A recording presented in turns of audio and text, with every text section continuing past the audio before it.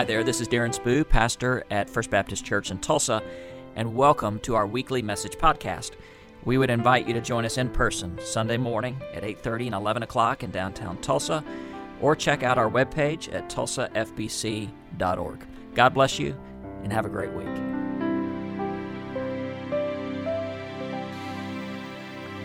So today's message is going to be a circle. We're going to start at a certain place in Luke chapter 6, and where we start, we're going to take a bit of a journey, is where we're going to end up. And so where we're going to start and where we're going to end today is going to be Luke chapter 6, verse 36, when Jesus says this, "Be merciful as your heavenly Father is merciful." So will you go on this journey with me? And we're going to end up back here in the same place, but let's start with the idea of God being our Father, a merciful Father. What exactly does that mean? And I'm kind of quirky, I know that, but I was reading through an Anglican book of catechism, and it tried to describe what God being our Father means, and the language was just absolutely stunning to me. It says this, "Like all loving and sincere fathers, God loves us in our weakness, provides for our needs, teaches us in our ignorance, and corrects us when we go astray." I love those manifestations of God's mercy, and I just, in my mind, I kind of see a continuum as we grow. When we're babies, we can barely even move on our own, but God loves us in our weakness, as an earthly father should, so our heavenly Father does. He also provides for our needs, whether we know that's what we need or not. God provides it. In our ignorance, He teaches us, and when we go astray, He corrects us. These are the manifestations of God's mercy. Be merciful as your heavenly Father is merciful. So here's where we're going to go on this little trip. As God is merciful, so His mercy in our lives should alter our actions as His children. And that brings us to Jesus' teaching in Luke chapter 6. Before now, in the Gospel of Luke, Jesus has given different commands, but this is a command He gives directly to His disciples. In fact, this is the first command in the Gospel of Luke that Jesus gives directly to those who choose to be His followers, meaning that these words for us should be bolded, underlined, italicized. These words should have great emphasis for us. So let's look what Jesus teaches in Luke chapter 6. And He says this, "But I tell to those of you who are listening, listen very carefully." In fact, in my little notes, as I kind of do a brief description of a message, I call this Jesus' most often ignored command, even by Christians today. Listen, I say, love your enemies, do good to those who hate you, bless those who curse you, and pray for those who mistreat you. So let's do this. Let's just start with the realization that relationships are challenging. Relationships are difficult. In honor of Valentine's Day, I purchased a little book. It's a book, this is actually the 30th anniversary edition. It's called Everything Men Know About Women. And so as you can tell, for those of you who are listening to the podcast, I'm going to describe it here in just a moment, but for those of you watching, you can tell it's a very thin little book. It's written by Alan Francis and Cindy Cashman. I do want to read the back. It says, "This is based on years of research and interviews with thousands of men in all walks of life. They present the most complete picture ever revealed of men's knowledge of the opposite sex." And I'm opening it up and I'm flipping it right now for those who are watching online. Every single page in this book is blank. And so this has actually been edited and expanded over the years. I've added my notes, which is literally none at all. Now, I kind of like this. This is a silly idea, but this is a best-selling book. But it also communicates the point that relationships are complicated things, not only between men and women, but in our relationships with parents and friends and coworkers and neighbors and associates.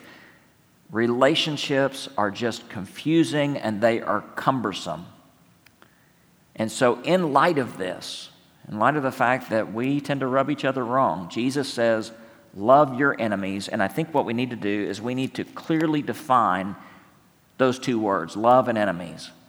Love, and this is my definition, means to will and to work towards somebody's ultimate good. Love is not about a feeling, okay? You don't have to feel feelings of love.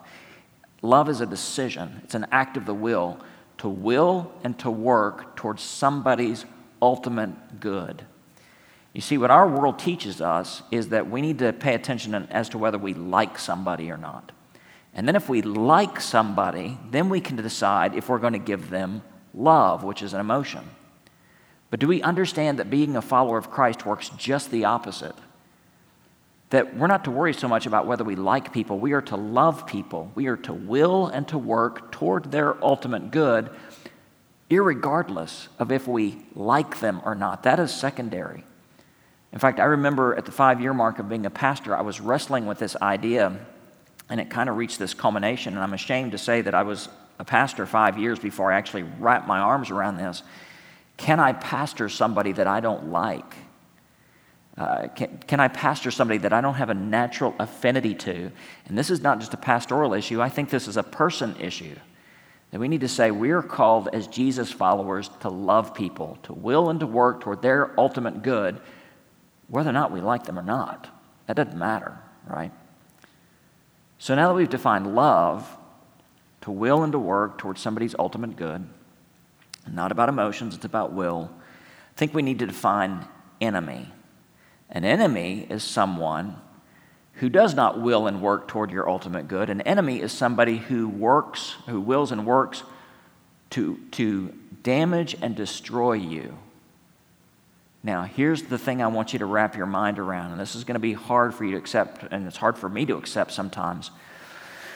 Just because somebody considers you their enemy, you don't have to consider them to be your enemy. Let me make sure I said that right. Just because someone considers you to be their enemy does not mean you need to consider them to be your enemy. In other words, it's kind of like a one-way street. Somebody can consider you an enemy, and that does not automatically oblige you to consider them an enemy. You've probably seen rage rooms. There's a rage room that I passed by on my way home. If you don't know what it is, look it up. But it seems like the whole world right now is a rage room. You know, we have road rage and work rage and home rage and political rage and even church rage. There's a lot of rage. But just because somebody is enraged with you, you don't have to react to that and be enraged toward them. Just because somebody is malicious toward you, you are still free. And we are still under the commands to be merciful, just as our Heavenly Father is merciful. So now that we've defined those two terms, love is not an emotion, it's to will and to work towards somebody's ultimate good. Enemies, and people can hold us as an enemy, and we don't necessarily have to hold them as an enemy. There's somebody who's out to damage and destroy. What does Jesus say to do in light of these two realities? And he says three things, and here's the practical outflow of how to love our enemies. Do good, bless, and pray. Considered to be one of the most accomplished piano players of all time, Alfred Brunel. He's an Austrian man, born in 1931. He focuses on playing Beethoven's sonatas, and if you've not listened to a Beethoven sonata, you should. One sonata alone will have between 30 and 50,000 notes, okay? Now, what Alfred Brunel has done is he's memorized all of Beethoven's sonatas, all of the collected works of Beethoven's sonatas. He's memorized them all. He has in his mind memorized over 1 million notes. He can play it cold. He knows it inside and out. Jesus says when it comes to loving your enemies, you have to remember 1 million things. I just want you to remember 3 things. And I want you to play these notes over and over and over again. Keep plucking them out time and time again. Rehearse them, repeat them, practice them.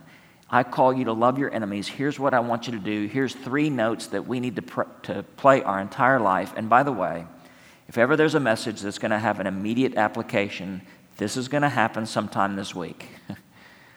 You're going to be called to love somebody who identifies themselves as your enemy, all right? Here's what Jesus says to do. do good. It was St. David of Wales. He was a Christian that lived around 500 AD. On his deathbed, he said this to his fellow monks. He said, keep the faith, be joyful, do little things.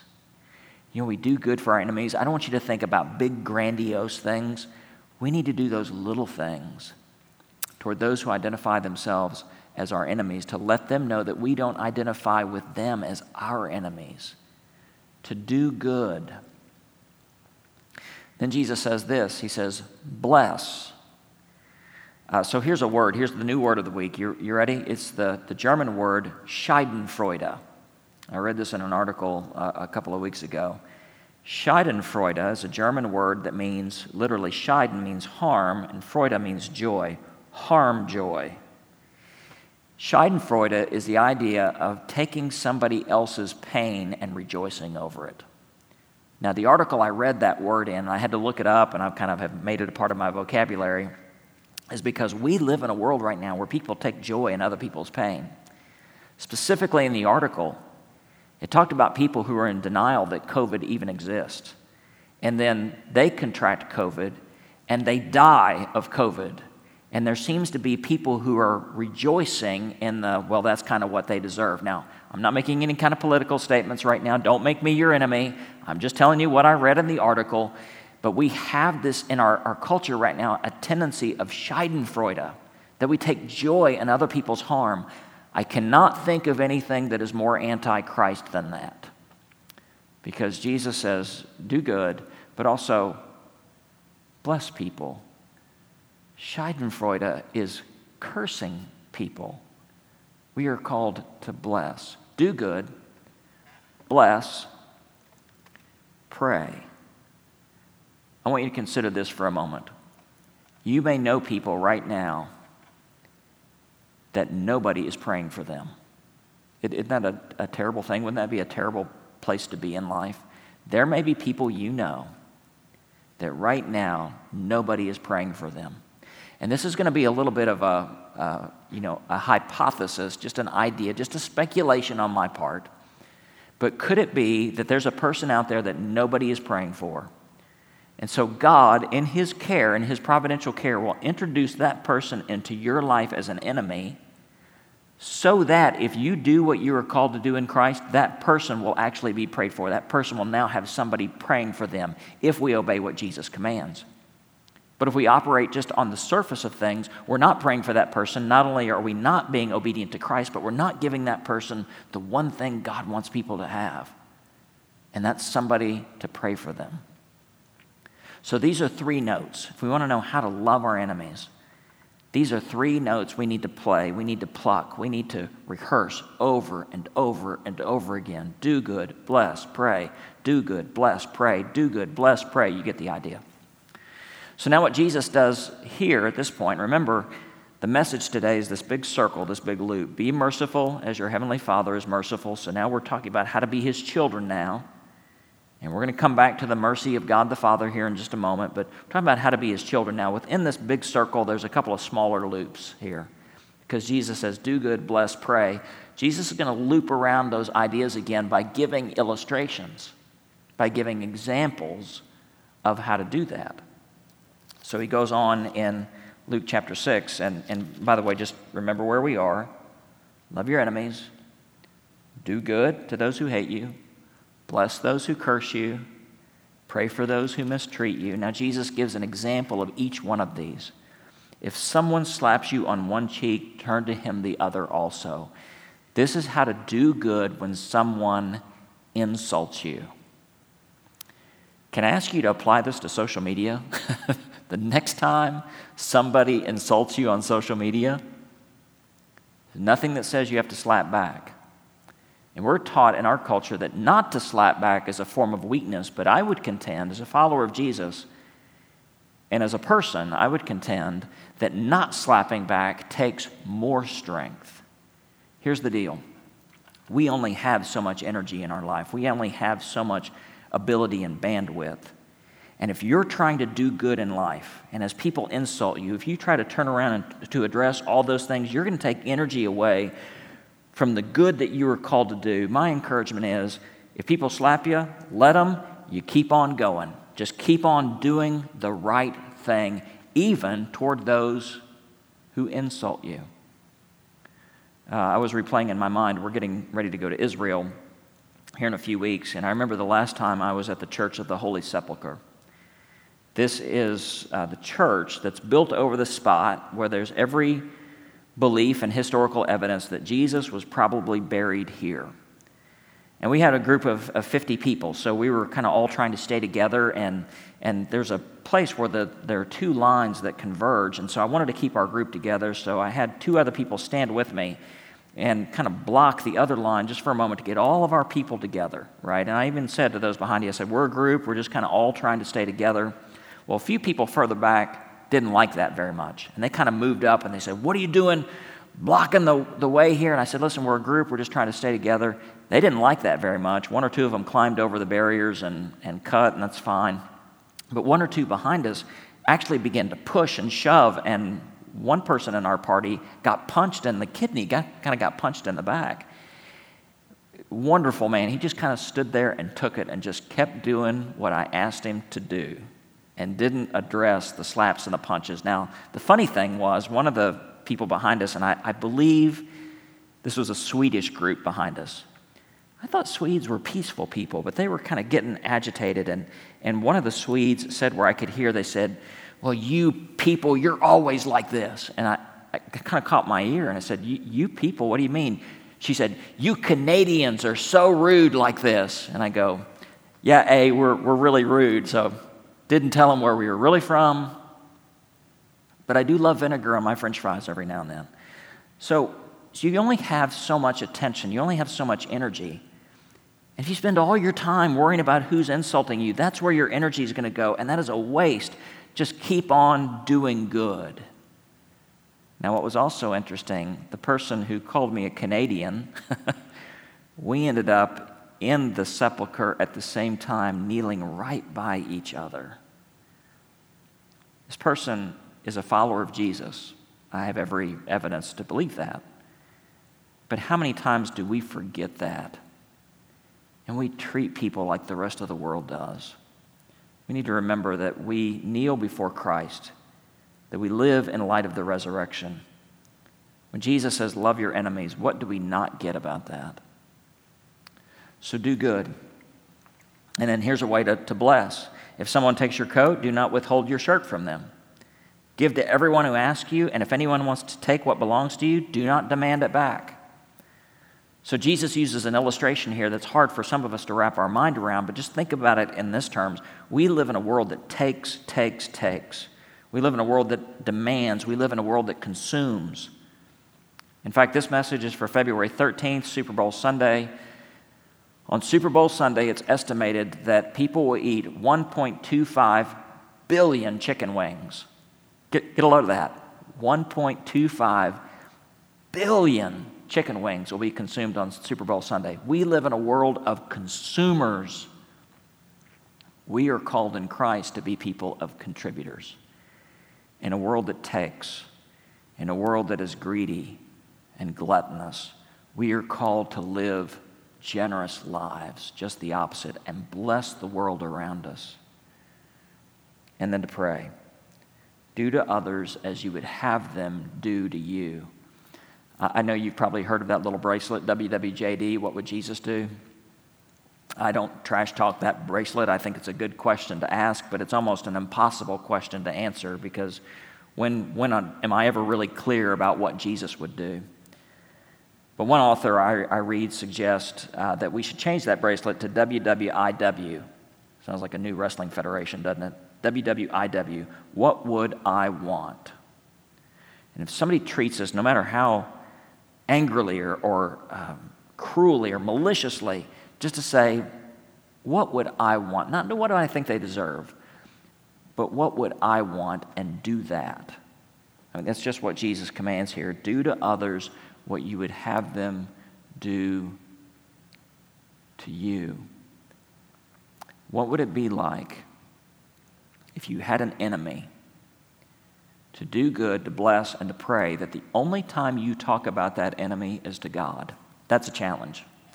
Because our enemies, we want other people to commiserate. We want other people to take our sides. What if you make a pact, your first step of loving your enemy is just, God, I'm not going to talk about this person at all except to you.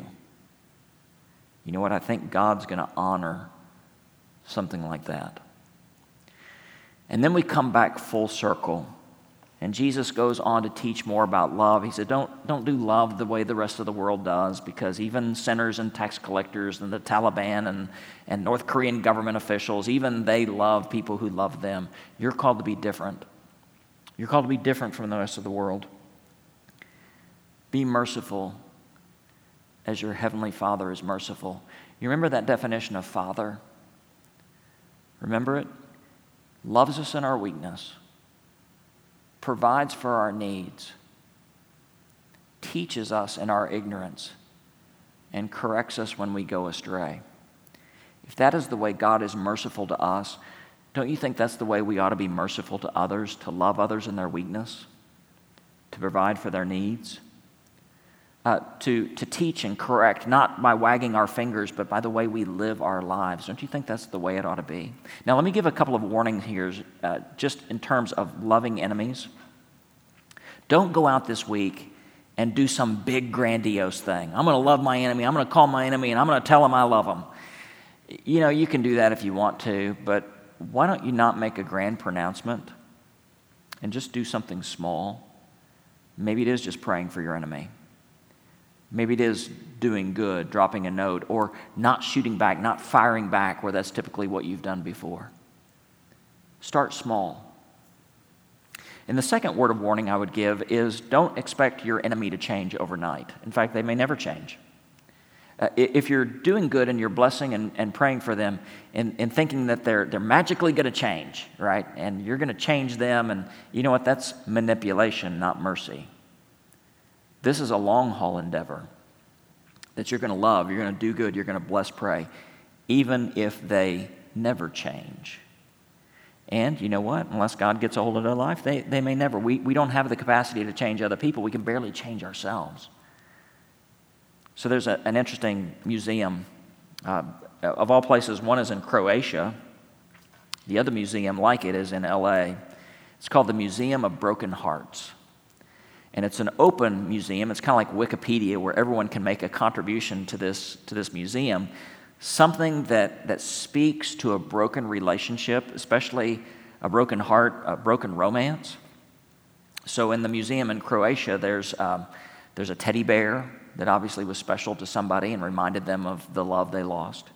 There's old love letters. You would expect that. There's one entry where there's a bottle, a small bottle filled with a woman's tears, the tears she literally cried over this broken relationship. There are other more odd entries, like an axe and a taser and a prosthetic leg. I don't know what that's about, but these are all things that remind somebody of their broken heart. Think about your life. Look over it all. When you look back on your life, do you want your life to be a museum of broken relationships? Or do you want your life to be a monument of restored relationships and a monument of mercy, to be merciful as your heavenly Father is merciful? Let's close that loop. Because of who God is, because of his identity, it changes our actions and we become more like him. One of my favorite memories of when my children were young, my middle son was just a baby. He was probably 6 months old. And we were on a very rough flight between Dallas and San Angelo, Texas, my hometown, a little prop plane. I think we dusted some crops on the way out to West Texas. I mean, it was just a really rough ride, but he was asleep the whole time. And the whole time I held him in my arms. And it was, it's just an hour and some change flight. But it was real bumpy, And I did my best to absorb the shock, but through this bumpy ride, he was perfectly asleep and perfectly content because he was in the arms of his Father. Today, I just want you to feel the arms of the Father around you. God is merciful. Because of that, we can live as people of mercy, even in a rage-filled world. Father, I feel like many people in our world are just on the edge of popping right now. We hear of a lot of rage on the road and in homes and in workplaces, and we see it in the political realm. I even see it here in the church. We are not called to be people of rage. We are not called to be people of malicious intent. You have called us to be people of mercy, because that's who you are. Thank you, Father, for who you are, and thank you for who you are changing us to be. And would we become more merciful? Would you help us to continue to become until we completely become like Christ in that regard? And I pray for your mercy as we mess up every day and we try to get it right again. Now may the Lord bless you and keep you. May the Lord make his face to shine upon you, and may God grant you peace and mercy now and forever. Amen. Thanks so much for listening to our weekly message podcast. At the end of each worship service on Sunday morning, I offer a simple blessing, and I offer that blessing to you today. May the Lord bless you and keep you. May the Lord make his face shine upon you, and may God grant you peace, both now and forever. Amen.